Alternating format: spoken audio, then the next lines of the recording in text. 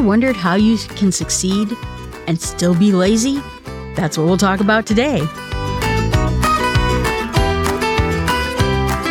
Last time we talked about the book, The Lazy Genius Way. Today we're going to continue that conversation because her book is great. And I hope that this podcast encourages you to read this book if you're looking for ways to make your life easier. She's got a great sense of humor, and I really love her attitude.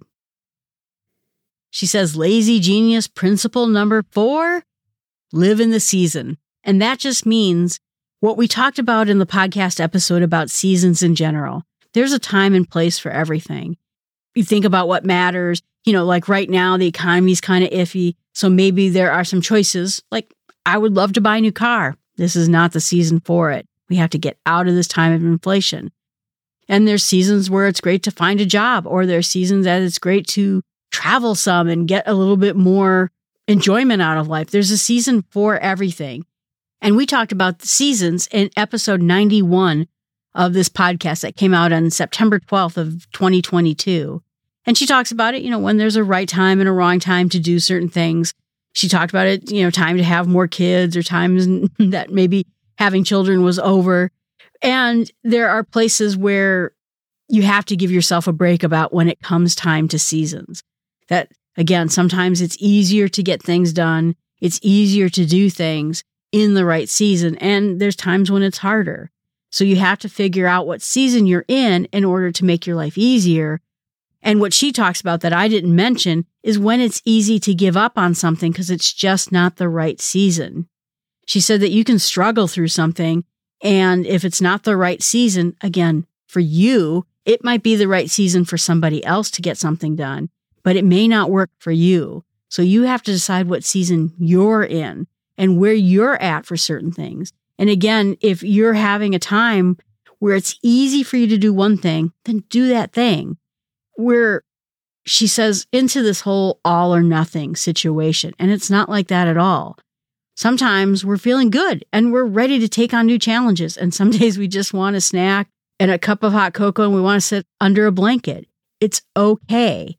Don't have to think about doing all the things all the time. She says in the end that we are still us, that we're still that person who has to do things our way. And if you're having a hard season, if you're wishing things would be different, sometimes they're not different. There were a lot of people in the pandemic who lost friends, who lost all sorts of things, and they just wanted it to end. And it just was not the season for it to end. Sometimes we just have to do things in that season. And it's not always going to be whatever's happening right now. Things change. And so you have to give it that time so that you have the ability to let it change. And she says that God has a plan and he doesn't give you what you can't handle. So make sure that you live in that season. And she says, quote, living in your season means letting your frustrations breathe, but not be in charge. That's where it makes all the difference. You can be frustrated that you can't do something right now because maybe inflation is just too high. But that doesn't mean you don't have to despair. That doesn't mean you have to shut everything else out of your life. Again, I'm living more frugally right now because inflation is so high. This isn't the time for me to get a new car. This isn't a time for me to go on a big vacation. But I'm doing other things, like starting podcasts every week because they don't cost me anything but time. She brings up Do the Next Right Thing. There's another fantastic podcast, and she's friends with that podcaster, Emily P. Freeman. That is another really good podcast. It's short. It gives you a really great piece of advice. But even the attitude, do the next right thing. Sometimes you know what that next right thing is, and you'll have to not get caught up in all the emotions of all the things that you're trying to do. I feel like at some point, the Next Right Thing, The Lazy Genius, and Small Steps podcast should just get together and be podcast friends because we're all complementary to what we're talking about. We need to do the next right step, whatever that next thing is. So I have some next right steps for me, and there's going to be different next right steps for you, depending on what season you're in, depending what struggles you have, or depending on what advantages you have right now. but make sure that you do that next right thing. Most of the times when I get stuck in life, I remember that. Do the next right thing. And I try to think about what that is. That one statement has meant more to me than almost anything else out there beyond start with small steps. She says, quote, being a lazy genius doesn't mean loving every season. It means welcoming each one kindly and letting it teach you something. What a great attitude that is. Principle number 5, build the right routines. That means systems. She talks a lot about how we are trying to walk away from all of this with the systems. And she said that routines are not a destination. It's a way of getting ourselves someplace. I told you in the past that I didn't like routines. I didn't want to drive home the same way every day after work. I didn't want to do the same thing. I felt like it was going to make my life boring if I just did the same thing every day. And that the pandemic really changed that for me, where I got into a rhythm. Do I feel like I'm boring now? Do I feel like this routine that I've picked up has made my life worse? And in fact, it hasn't. What it means is I got very good at this routine of how I do things. So now I can get to other things much quicker. I made boring things that I don't like doing, like the laundry, like cleaning my kitchen, and including exercise, made those things so much easier that now I can get back to my things that I love doing faster than ever. And she said that making a routine means that it's something that you can repeat. That means that it's something that you can be more consistent with. And it means that it's something that you're not going to have to think about. You're going to build small steps. You're going to put them in order. She says that we should, quote, make your first step stand alone. She invokes the book, The One Thing, which is a fantastic book by Gary Keller and Jay Papasan. It means that what is the one thing that was the most important thing, and that if you do it, everything else will be easier. And we talked about this in episode 2 of this podcast. But when you're trying to find that single action, and if you can get that done and make it a routine, make it part of every day of your life, everything else in your life is going to be better. And so it is for me too. I've found a routine where I can clean my kitchen. I found a routine where I can exercise every day. I'm not saying that it's been easy, but using all of these tips of making it small, making it known what I really need to get done, made it much easier for me then to build a routine around those things. Lazy genius principle number 6 is, she says, set house rules. The thing that you have to remember is that this has to be rules again for you.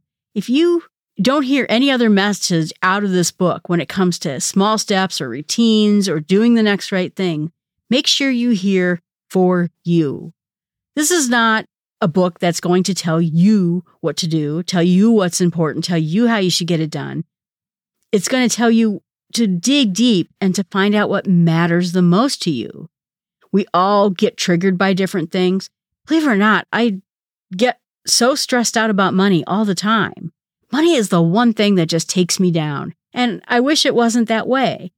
But I could look at it more methodically, and I tried to do it so. But I know that it's a tender thing for me. So I have to have rules when it comes to money. I came up with rules that I must fill my rings every day on my Apple Watch so that I at least get a little bit of exercise every day. And I just don't sit there on my chair all day long because I love sitting, and all my hobbies, knitting, podcasting, working, watching TV, reading books, all sitting. So having a reminder to stand up every once in a while and shake out the ankles a bit is important. I take the trash out every Sunday. I listen to the NozillaCast live show, which is at 7 o'clock Central Time. And between dinner and the live show, I take out the trash, I clean up my kitchen, and I reset everything for the next work week so that everything's in where it needs to be so I can go to work. I mean, I do have my own rules, and those rules make everything else easier for me. I also created a rule where all clothes have to get put away before bed after laundry time. And the reason for that is because I just don't want to look like a big wrinkled mess all the time. I enjoy looking like a big wrinkled mess all the time. Again, I'm not a fashion person per se, and I can look real slobby if I want to. But because I don't want to look like a mess at work or places I go, every piece of laundry must get put away on Sundays when I do my laundry right before bed. Lazy genius principle number 7, put everything in its place. She says that the problem is that when we have too much stuff around, it may not be that we actually have too much stuff. You'll read the minimalist books or the Marie Kondo books, and it talks us about getting rid of things. And I've been trying to get rid of things. I realized that I have way too much stuff, and I've been working very hard to get rid of it. But she says that in the end, what may be the case is that we just don't have a place for it. It may be that we have the right number of things without the right storage for it. So that's something to take into consideration when you're looking at it. You may need less stuff. Again, I'm looking through things and finding places for it. But she said that if you can figure out putting things away in its right spot, if it doesn't have a right spot, find a right spot for it, and you'll do better in life. And the reason for that is that let's say that you have something like a power cord for your cell phone, but you can never find it. So then you go buy another power cord for your phone, and suddenly you have 20 of them. Or maybe it's something larger, like you have coats for winter, but then you can't find your coat. You put it in this box or this bin, or you stored it away for summer and now you can't find it. So you buy another coat and another coat and another coat. I grew up with people who hoard in their life, and no one ever plans on becoming a hoarder. I think it starts with a lot of this inability to find things. So a few years ago, I started a project where I took everything in my house and found a home for it. Cleaned out junk I don't use anymore, and then found a home. This drawer is where all the silverware is. This drawer is where all the cooking things are. This drawer is where all the eating things are. Everything had a place. And so now when I buy something new, I know exactly where it goes. Here's the other kicker, is if there's no room in that place, I have to decide, am I going to make a bigger place for it? Or do I have to get rid of something? It's important to know that if something isn't going to have a place because it doesn't fit, you have to think before you buy it, where should it go? And I think if you get things organized, you know where your coats are, you know where all your shoes are located, whatever it is you're looking for, you'll be able to then use those things. They'll actually matter to you, and you'll know where they should go. I made the unfortunate decision, or maybe it wasn't unfortunate, to take everything that didn't have a home and put it in the spare bedroom. And then, during the pandemic, my project was to go out and clean that stuff out, either get rid of it, find a home for it, put it in a bin, which is labeled, or use it somehow. And I'm still going through that process of getting rid of those things. I had all these things to hang pictures on the wall. But every time I go to hang a picture on the wall, I forget where that stuff is. I go buy more hangers to hang things on the wall. Well, going through this room and organizing that stuff, I put all the things in a particular drawer, and I named it hanging picture drawer.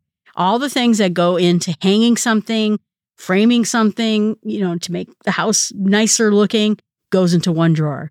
I have another drawer that I call weird tape. It's not tape, but it might be packing tape, double-sided tape, other weird tapes. So anything that's a weird tape goes in that drawer. That has been really the saving grace of my entire organizational system, because now when I need weird tape, I know exactly where it is I need to go. All the charging cables are in a drawer. All the hard drives for backing up computers in a drawer. And everything that has to do with packing for my trips with work in bins. I have these travel bins, and some of them are little bags. Some of them are travel food. Other are little toiletries.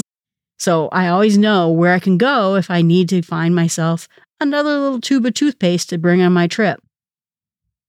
So putting everything in its place made a world of difference in my life.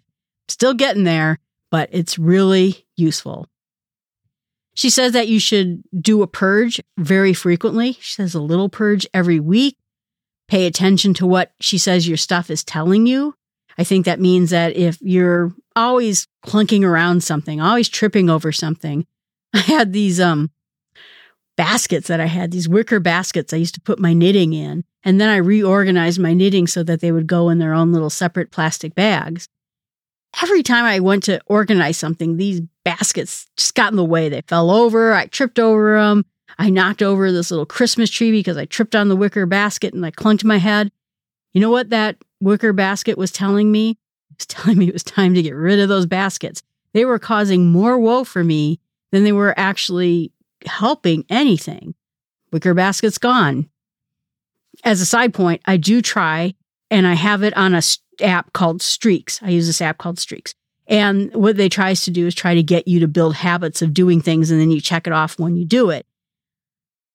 In my Streaks app, I have to pray, read the Bible every day, but every week I need to throw away a bag of something, and I need to take a bag to Goodwill. And it's been getting harder and harder to do that. So I got rid of a bunch of books I no longer plan on reading. I got rid of a bunch of hobbies that I thought maybe I would do. And you know what? If I haven't done them in a decade, I'm not going to do them now. And the side effect is as this gets better and better, you will find everything.